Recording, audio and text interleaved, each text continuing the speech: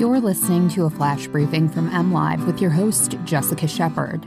This is Michigan News from MLive for Wednesday, February 23rd.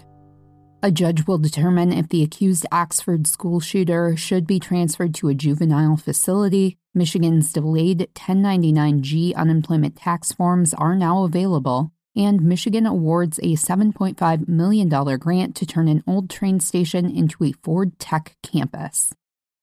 Attorneys for Ethan Crumbley, the 15-year-old Oxford High School sophomore accused of killing 4 classmates, are asking a judge to move the teen from an adult jail where he is currently held to a less restrictive juvenile facility. This extreme isolation is not beneficial whatsoever and actually harms Mr. Crumbley, said Crumbley's defense attorney Paulette Michelle Lofton during her opening arguments at a placement hearing in Oakland County Circuit Court on Tuesday. Crumbley is jailed separately from the adult inmates at the Oakland County Jail and is seeking to be relocated to the Children's Village Juvenile Facility in Pontiac. Oakland County Assistant Prosecutor Markeisha Washington said that despite the defendant's biological age, he discussed topics and interests well beyond that of an average 15-year-old in the lead-up to the shooting. Ethan Crumbley is charged with 24 felonies, including committing a terrorist act causing death and 4 counts of first-degree murder.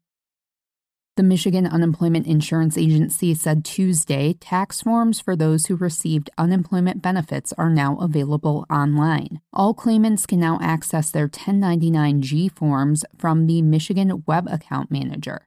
Paper copies started going out this week to those who requested them. The state announced earlier this month that 1099-G forms would be delayed until the end of February. A key tax document, 1099-Gs, report the amount of benefits a taxpayer received and any federal or state income taxes withheld on those benefits. Tax documents are typically due by January 31st, but Michigan received an extension from the IRS as it deals with an ongoing overpayment issue. Due to an agency error, thousands of people were asked to pay back their pandemic-related benefits. The U.S. Department of Labor recently expanded guidance for Michigan to waive those repayments.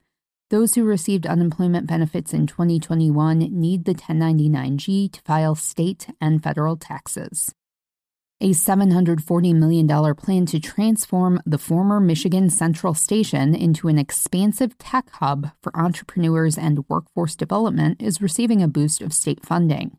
The Michigan Strategic Fund unanimously approved a $7.5 million grant Tuesday for the Michigan Central Innovation District in Detroit.